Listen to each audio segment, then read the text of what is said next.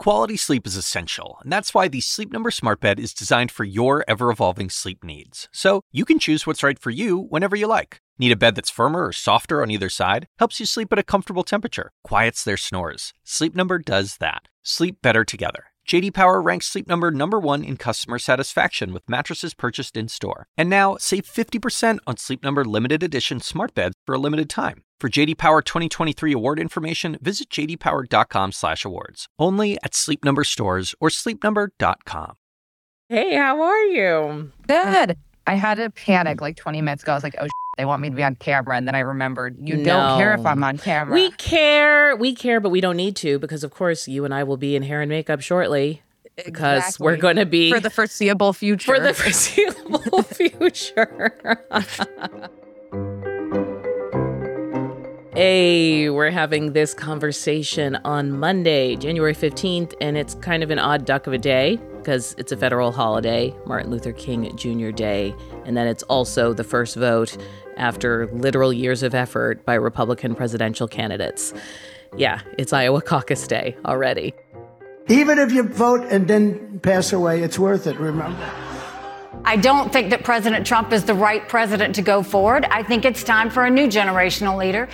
She's got this problem with ballistic podiatry, shooting herself in the foot every other day, saying things that now she doesn't even take questions from people. And anyone who is unwilling to say that he is unfit to be president of the United States is unfit themselves to be president of the United States. The final Des Moines Register poll is out. All signs are pointing in direction of Donald Trump. And if today is the first step on his march to a nomination, then another question's on the table. Who will Trump pick as a running mate? Now, there's one person I've spoken to about this topic who has some insight. Former Trump White House communications director and CNN contributor Alyssa Farah Griffin. You also probably have seen her on ABC's The View. Alyssa, welcome to the assignment. Audie, thank you for having me. So first, I want to talk about this in very rational ways, and then I want to talk about it in like what Trump might be doing. So, which are two very different things. I mean, let's just be honest. So Joe Biden, who of course was somebody's VP, had been both subjected to a search and then also conducted one when he landed on Kamala Harris. And a lot of different names came up in that search, but there was like a committee. Mm-hmm. And they did a big vetting and they like looked into people and there was a process. Well, and as there always is traditionally, I should say, in these when these decisions are made. I mean, yes, there's the vetting. Is something going to come up from their past that could be harmful? Do they have the qualifications? Do they check the boxes on policy? And then there's also the question of what demographics do they potentially perform well with or even outperform the top of the ticket with. And I want to add some to that because I feel like when I've thought about this in the past, they're the people who you bring on, as you said, to help you win a demographic, win a state, but they help in that kind of campaigning election process. And sometimes they're even there because their campaigning ability, right? Their charisma. Yes, probably more unsuccessful example of this would be Sarah Palin with John McCain. Ooh, let's dig in because I was following his campaign. I was on the trail. And when she came on, it was like lightning. Beautiful, a governor, Republican credentials, and just like charisma in spades. And also, as we now know, the prototype to the Trump era. Right. And so think of it. She represented a number of those things that we mentioned, which was great on the stump, that sort of campaign X factor, that intangible that you either have it or you don't. She could go out and she could gin up a crowd, speak in front of 20,000 people. The constituency of, he was running against the first African-American candidate for president at that time. He wanted to do something that also felt historic, having a woman on the ticket. She had these conservative credentials with her, but the vetting. We know now after the fact, and there have been books written about it, it became abundantly clear she actually did not have the depth of knowledge and policy experience that would even kind of be a baseline for somebody to be vice president. And we say the vetting, we mean it is someone's job to make phone calls to all the people you worked with, to people who knew you where you were young.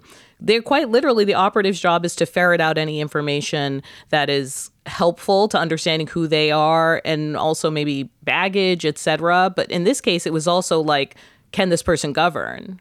Correct, because you're a heartbeat from the presidency if you win. And we saw how quickly that fell apart. There was the infamous Katie Couric interview where it became abundantly clear to a lot of McCain advisors that she didn't have a baseline knowledge of foreign policy, but even domestic policy, which she was asked to name, Supreme Court cases and couldn't. That, I think, is kind of remembered in modern political history as one of the biggest failings in terms of decisions around a vice presidential candidate. But what some people will still say to this day is it did get him a boost toward the end. Like, it may have actually gotten him the boost. So it's always this decision of, is the risk worth the reward? That brings us to the most recent and insane history. I feel like I can say that because his life was threatened in the process, which is not usually what you think when you're going to be vice president, right? Like, you're supposed to be a heartbeat away. But Mike Pence obviously was a running mate to Donald J. Trump, and I'll rattle off a few and you can tell me if I'm right in terms of what he was perceived to be bringing to the ticket. He had all the credentials as kind of a conservative because he had been in talk radio, right? And then he had been a legislator and he had sat in a corner office. And so he brought a lot of the sort of know-how of governance, which people at the time thought Donald Trump did not have, because nobody knew what he had other than his celebrity at the time. Completely. So in addition to that, or you alluded to this, is Mike Pence was the chairman of the Republican Study Committee, which at the time was kind of the precursor to the Freedom Caucus. He was a conservative warrior in the House of Representatives. And we should say at one point you worked for the House Freedom Caucus. I did work for the Freedom Caucus back in the day before it went into a full extension of the MAGA wing of the Republican Party. But all that to say, he was beloved by outside conservative groups, the American Conservative Union, the Faith and Freedom Coalition. The faith thing. He was the evangelicals guy. Beloved by evangelicals. There probably is not somebody who at that time resonated more with them. And that was a big vulnerability of Trump's. Access Hollywood was after he was chosen, but think of the years of infidelity, divorces, things about his character, and also that he was not by any means a person of faith, nor did he pretend to be. There's actually a famous story that there was still kind of last minute push for Trump to go another direction. There were a number of people kind of jockeying for who their person would be. And Paul Manafort... Wait, can you say who one of the other options were? So to be honest, he had wanted to pull from somebody who was running against him in 2016. And my understanding is that that's your Ted Cruz, your Marco Rubio, your... Yes. Yeah. And I believe they had run vetting both on Cruz and I want to say Rand Paul. Don't quote me, but they wanted someone who was kind of that generation of the conservative flank or whatever. But Mike Pence also, by the way, had been a 2-term governor at this point, but his popularity was sinking big time in Indiana. And this was sort of a lifeline for Trump, bringing him on the ticket, and a lifeline for Mike Pence. And there's a famous story that I was not there for, but it's been reported that Paul Manafort actually delayed Trump's plane from taking off for the purpose of convincing him to pick Pence and not getting him to a meeting where someone was pushing someone else. And for what it's worth, I will to this day say it was absolutely the right decision. Having a conservative, evangelicals, evangelical say, you can trust me and you can trust Donald Trump and you can put your weight behind him. Mike Pence 100% helped put him over the finish line. Now, how it ended 4 years later, I think we could all question if that was the best decision for Mike Pence, but it's unquestionable that Pence was instrumental in getting Trump elected. Now, here's where we are always full disclosure on this show. You were a big Pence supporter. Yes. And to be honest... Like you were press secretary for him at one point. Oh, yeah. Sorry. So we felt a little bit of that just then as you telling us why this was such a good match. And to be honest, though, which I believe I've shared before, I didn't vote for Trump in 2016. So I was actually someone who, even as much as I loved Mike Pence in the House and thought very highly of him, it still wasn't enough to put me over the edge to support the ticket. I ended up writing in, and believe it or not, I wrote in Mike Pence and Paul Ryan, which sounds so ridiculous today. It but, utterly does. And we should note, of course, Paul Ryan, former Speaker of the House, also one-time running mate to Mitt Romney, in a choice that was really more of a copy-paste situation than anything complimentary. Like, they're the same guy. I don't really know what Ryan was bringing to that ticket, except a deep love for like alt-rock bands, I feel like. And great hairline, but they both have that. So Trump didn't win Iowa, but he did better than expected, finishing, just behind Ted Cruz, kind of locked things up in New Hampshire. And then getting into the general, when Pence is on the ticket, Mike Pence is somebody who's really good at retail politics. Meaning he can shake the hands, he can work the room, he can raise the money. Kiss the babies. And he's not Ron DeSantis, actually. And it might surprise people because Pence is not exactly full of charisma in a big format. But in the more, there's 20 people in a room, you're going to pray with someone before the meal, you're going to hug this person and ask about the family. That's a strength he has, which was not a natural thing for Donald Trump, who's more of, I'm going to pull 10,000 people and do my pep rally kind of thing. So I think he was the right choice for that. And I mean, fast forward, also because he certified the election, performed the bare minimum of his duty, but still saved our country from the brink. Okay, that's a good place to pause. I'm here with Alyssa Farah Griffin. We'll be back in a minute. This podcast is supported by Sleep Number. Quality sleep is essential. That's why the Sleep Number Smart Bed is designed for your ever-evolving sleep needs, so you can choose what's right for each of you whenever you like. Need a bed that's firmer or softer on either side? Helps you sleep at a comfortable temperature. Quiets their snores? Sleep Number does that. Only Sleep Number Smart Beds let you each choose your ideal comfort and support, your Sleep Number setting. Sleep Number Smart Beds learn how you sleep and provide personalized insights to help you sleep better. All Sleep Number Smart Beds feature cooling, pressure-relieving comfort layers for soothing sleep throughout the night. Temperature-balancing bedding is designed to move heat and moisture away when you're hot. When you're cool, they hold their energy to help warm you. Sleep better together. J.D. Power ranks Sleep Number #1 in customer satisfaction with mattresses purchased in-store. And now, save 50% on Sleep Number limited edition smart beds for a limited time. For J.D. Power 2023 award information, visit jdpower.com/awards. Only at Sleep Number stores or sleepnumber.com. Apollo, the god of music, was also the god of medicine, right? So there's been a long time link between music and sound and health. That is my favorite fact of the month. That Apollo, the god of music, was also the god of medicine. I'm Meghna Chakrabarty. Let's explore the world we're living in every weekday with On Point from WBUR, Boston's NPR. Find and follow On Point wherever you get your podcasts. All right, we're back with Alyssa Farah Griffin, who is, of course, a former Trump White House communications director and a CNN contributor. And Alyssa, we left our conversation talking about Mike Pence. So the elephant in the room here is after January 6th, after Mike Pence made the decision to certify the election, despite what his boss and many thousands of people outside Congress were calling for, clearly that relationship was severed between Mike Pence and Trump. Yes, very much so. My understanding is they spoke after January 6th briefly. Which is crazy, but... Yes, and basically didn't... To me, is crazy. And basically didn't speak again for at least more than 6 months. And I think their communication since has been very, very sparse. Obviously, Pence then decided to launch his own campaign for president. And let's not even go down the rabbit hole there because it didn't work. It didn't work. Like, I want to talk about Mike Pence because I heard you talk so lovingly about Mike Pence on set.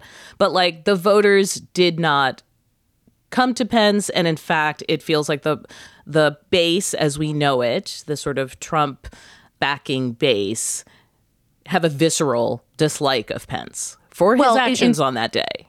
Exactly. And spoiler real quick, because it's relevant to the broader Veep stakes conversation, is Mike Pence's utter lack of popularity in the modern current GOP speaks to just the tectonic shift in the party that there has been.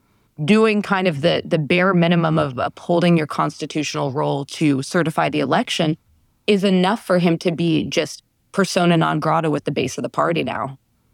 All right, so let's talk about Trump now, his campaign now. His campaign managers are Susie Wiles and Chris LaCivita. Tell us a little bit about them and kind of how they would think about a pick. So these two probably represent the most sophisticated and probably talented operatives that Trump to date has had sort of at the helm of his campaign. This isn't Brad Parscale, where he's essentially running a digital operation, doesn't really have any experience in presidential politics, or even a Bill Stepien who'd kind of worked at the state level but wasn't seen as in this kind of tier of operatives. Right. So in 2016, the people who gravitated towards Trump were the people who were basically taking a bet on what seemed like a complete wild card long shot. But the people now, they're joining a former president's campaign. Exactly. And Susie herself is a former Florida GOP chair. Chris has run a number of races all over the country, has been in the Republican politics game for over 20 years. They are already beginning vetting. They're already beginning poll testing some of the candidates. And they're looking at the things that you traditionally would, as we talked about. Who helps with demographics? Now, two demographics, I should say three, but I think there's two they're thinking strongly about. Women. Especially the suburban women we talk about in elections. And number one, people have often thought that Donald Trump was soft here because of maybe language that he used, because of sexual assault kind of allegations against him. But now there's also the added issue of the end of Roe v. Wade, which he takes credit for, but is also a problem for Republicans on the campaign trail. And he recognizes it's a problem, which is even more notable. So they're looking at women, somebody who will resonate with them. This is where they're looking very strongly at Sarah Huckabee Sanders, who's now in her first term as Arkansas governor, but is also former White House press secretary under Trump. Now, the interesting thing about Sarah is she's one of the few human beings that I know Trump has genuine affection for. I think he sees her truly as a loyalist. I think he sees her as somebody who took a bet on him when it wasn't popular to. As soon as Huckabee's campaign folded in 2016, she joined him at a time when it was not popular to go to Donald Trump. Sarah's X factor, I'd say, is sort of that she can go out and campaign and she can raise money. She's, I don't want to say surprisingly popular, but I worked with Sarah. You know, she's surprisingly popular and formidable in the GOP. I think the downside with her would be two things. She's junior in her time in office. You know, she's in her first term and she was kind of seen as a staffer before. And the other is she's incredibly conservative. She's the daughter of evangelical Mike Huckabee.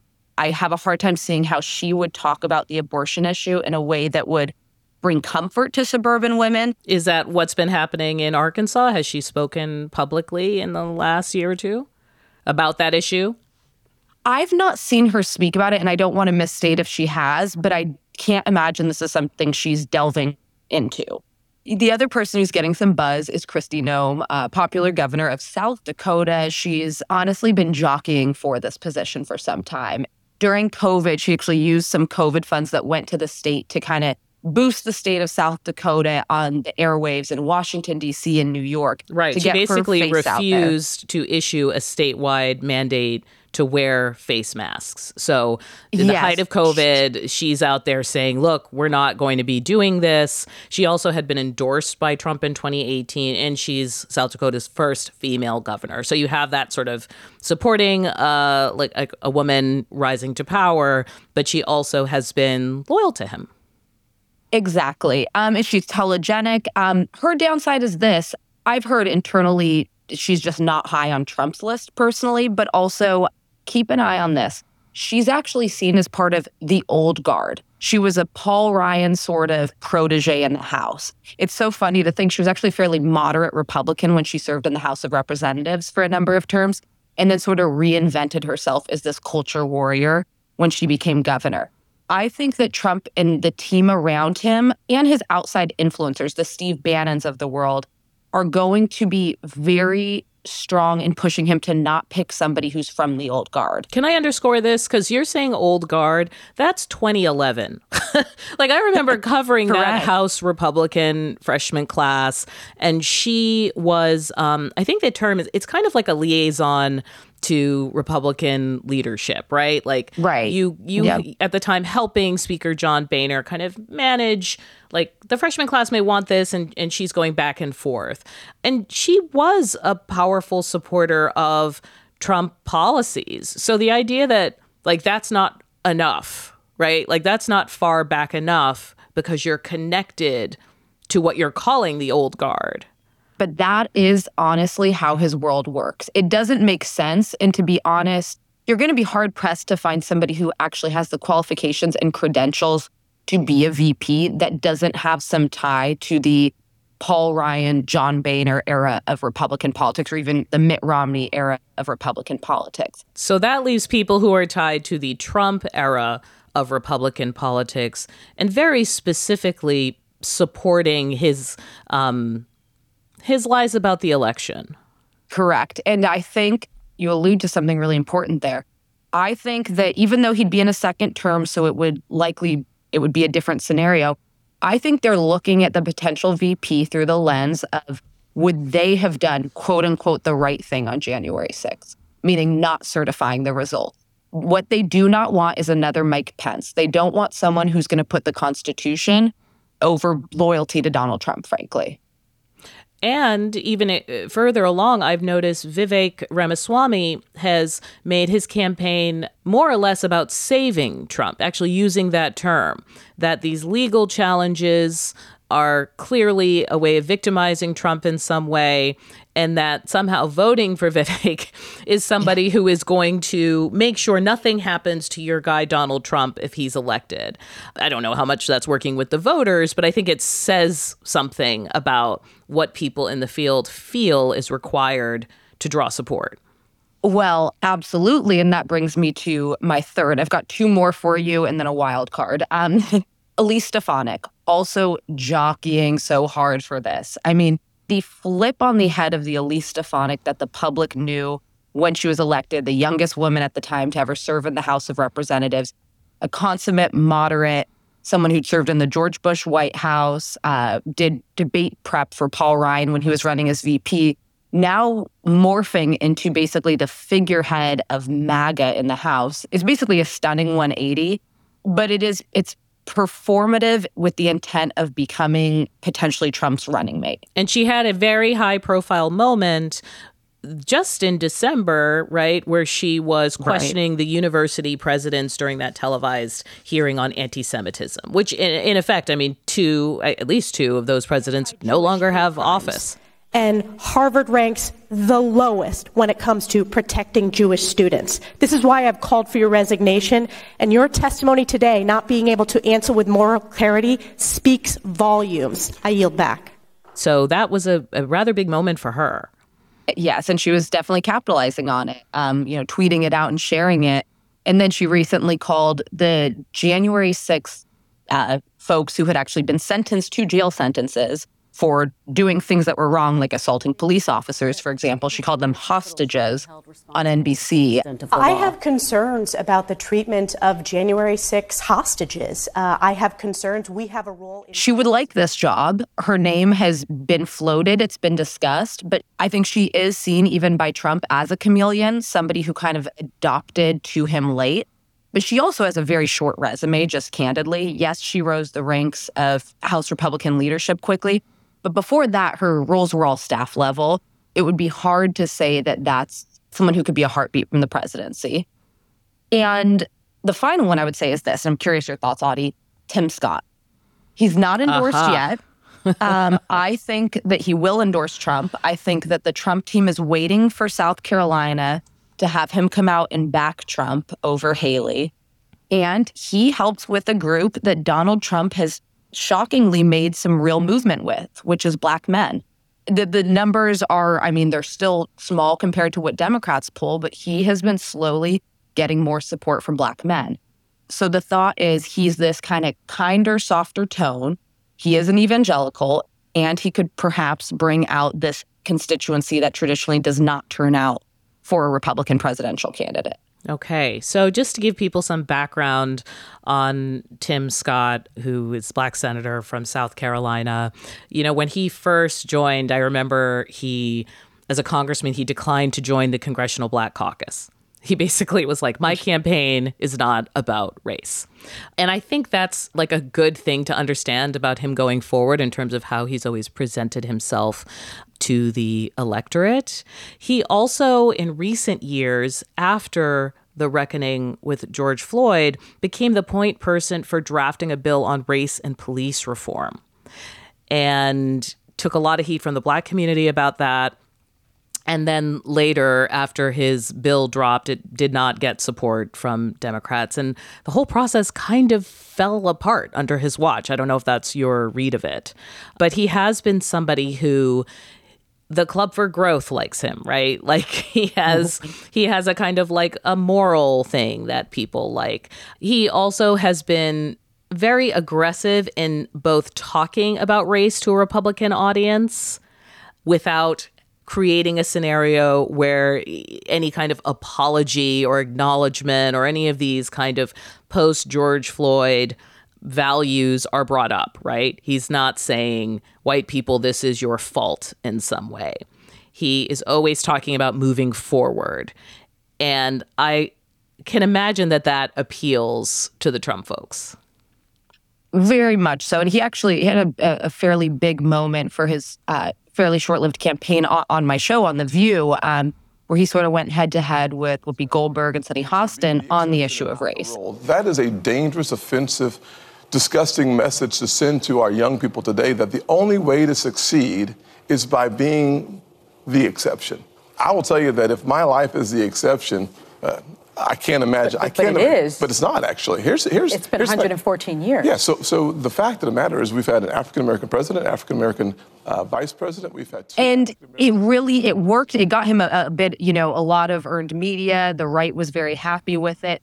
But it didn't materialize in support. And I actually think that if he were to be chosen, he would maybe be added to the ticket under the thought of he gives permission for Black men who are Trump curious to come and support him. But I actually think he would end up being a challenge talking about the abortion issue. Trump is looking for somebody who, and in fact, was one of the first asked on the campaign trail, and more or less kind of flubbed the answer.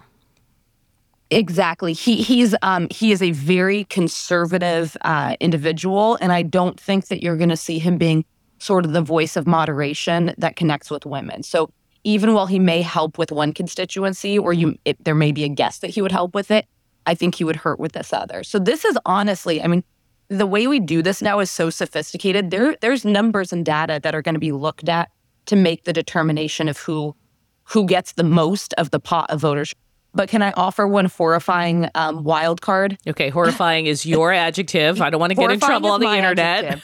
What is it? Well, in horrifying because it would break my faith in humanity. I think there's a non-zero chance that he would pick Nikki Haley if he ends up locking up the nomination.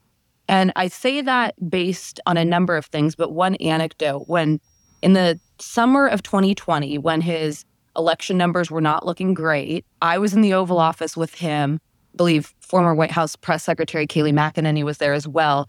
And Trump said, hey, ladies, what do you think if I replaced Mike with Nikki Haley? And I think I jumped in and was like, no, that would signal chaos and desperation. And he didn't ultimately do it. But the long and short is Jared Kushner and Ivanka have long held Nikki Haley in very high esteem. They think that she carries herself both on the world stage, but domestically in a way that's more reputable than the brand that Donald Trump has created. We also know that Trump is not opposed to embracing a rival. He's not opposed to humiliating a rival, see Mitt Romney, but he is not opposed to bringing someone into the fold. And I would count in that, I'm thinking maybe like a Ted Cruz, et cetera. I see Marco Rubio is endorsing him, as he's always been supportive, but formally endorsing him. And all of the chatter in cable news, in a way, has been about whether Nikki Haley would accept that kind of job. So I should say both of us are speculating right now. How do you think about this question? I wish I had the faith that she wouldn't, but Chris Christie said, she would crawl over glass to be the vice president. I don't put it that strongly at all. I think you'd be hard-pressed to find an elected Republican or former elected who wouldn't jump at the opportunity to be vice president of the United States, even knowing how it ended for Mike Pence.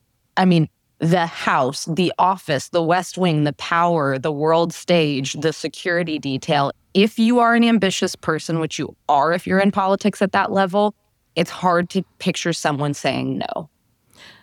I want to add two thoughts to this. One is that I have heard in right-wing circles very tough criticism of Nikki Haley, that she's some kind of plant, that she's like an infiltrator, that she's the establishment worming her way into MAGA, and that's why they don't want her anywhere near the White House, which tells me that they are afraid that this is an option. And lastly, I think I'm wondering, doesn't a lot of this also just come down to who Trump likes? So there is a lot of MAGA pushback on the idea of Nikki. That's very real. Donald Trump hears it and he listens to those people. However, not a single one of them is going to not vote for Donald Trump because Nikki Haley is on the ticket. The question of who he likes, I think, is huge. And not just likes, like you have to, quote unquote, we've often heard reports, does someone look the part, right? Does he think they look good?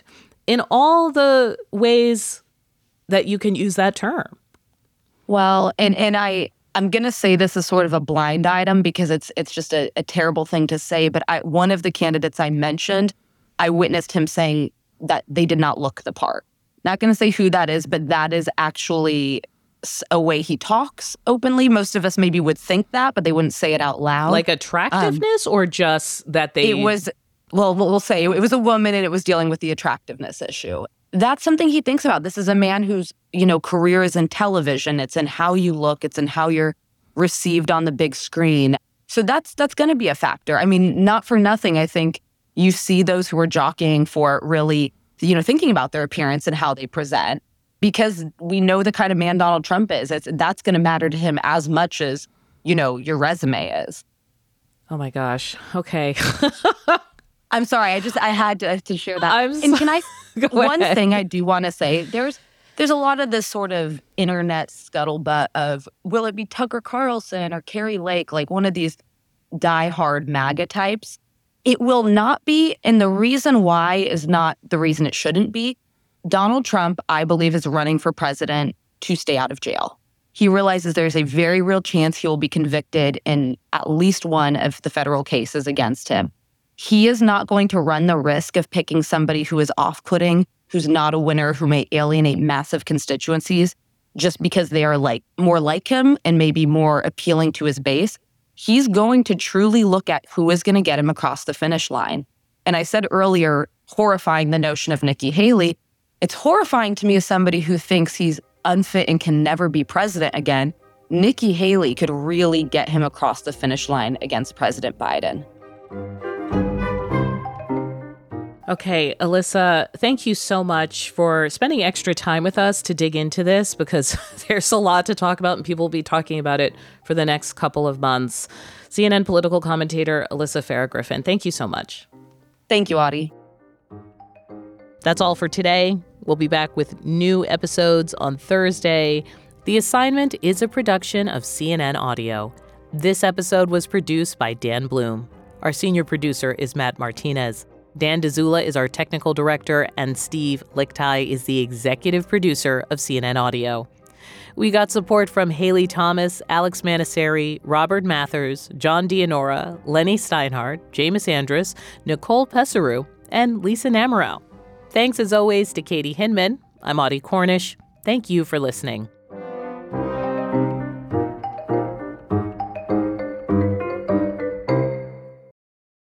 Quality sleep is essential, and that's why the Sleep Number Smart Bed is designed for your ever-evolving sleep needs. So you can choose what's right for you whenever you like. Need a bed that's firmer or softer on either side? Helps you sleep at a comfortable temperature. Quiets their snores. Sleep Number does that. Sleep better together. J.D. Power ranks Sleep Number #1 in customer satisfaction with mattresses purchased in-store. And now, save 50% on Sleep Number Limited Edition Smart Beds for a limited time. For J.D. Power 2023 award information, visit jdpower.com/awards. Only at Sleep Number stores or sleepnumber.com.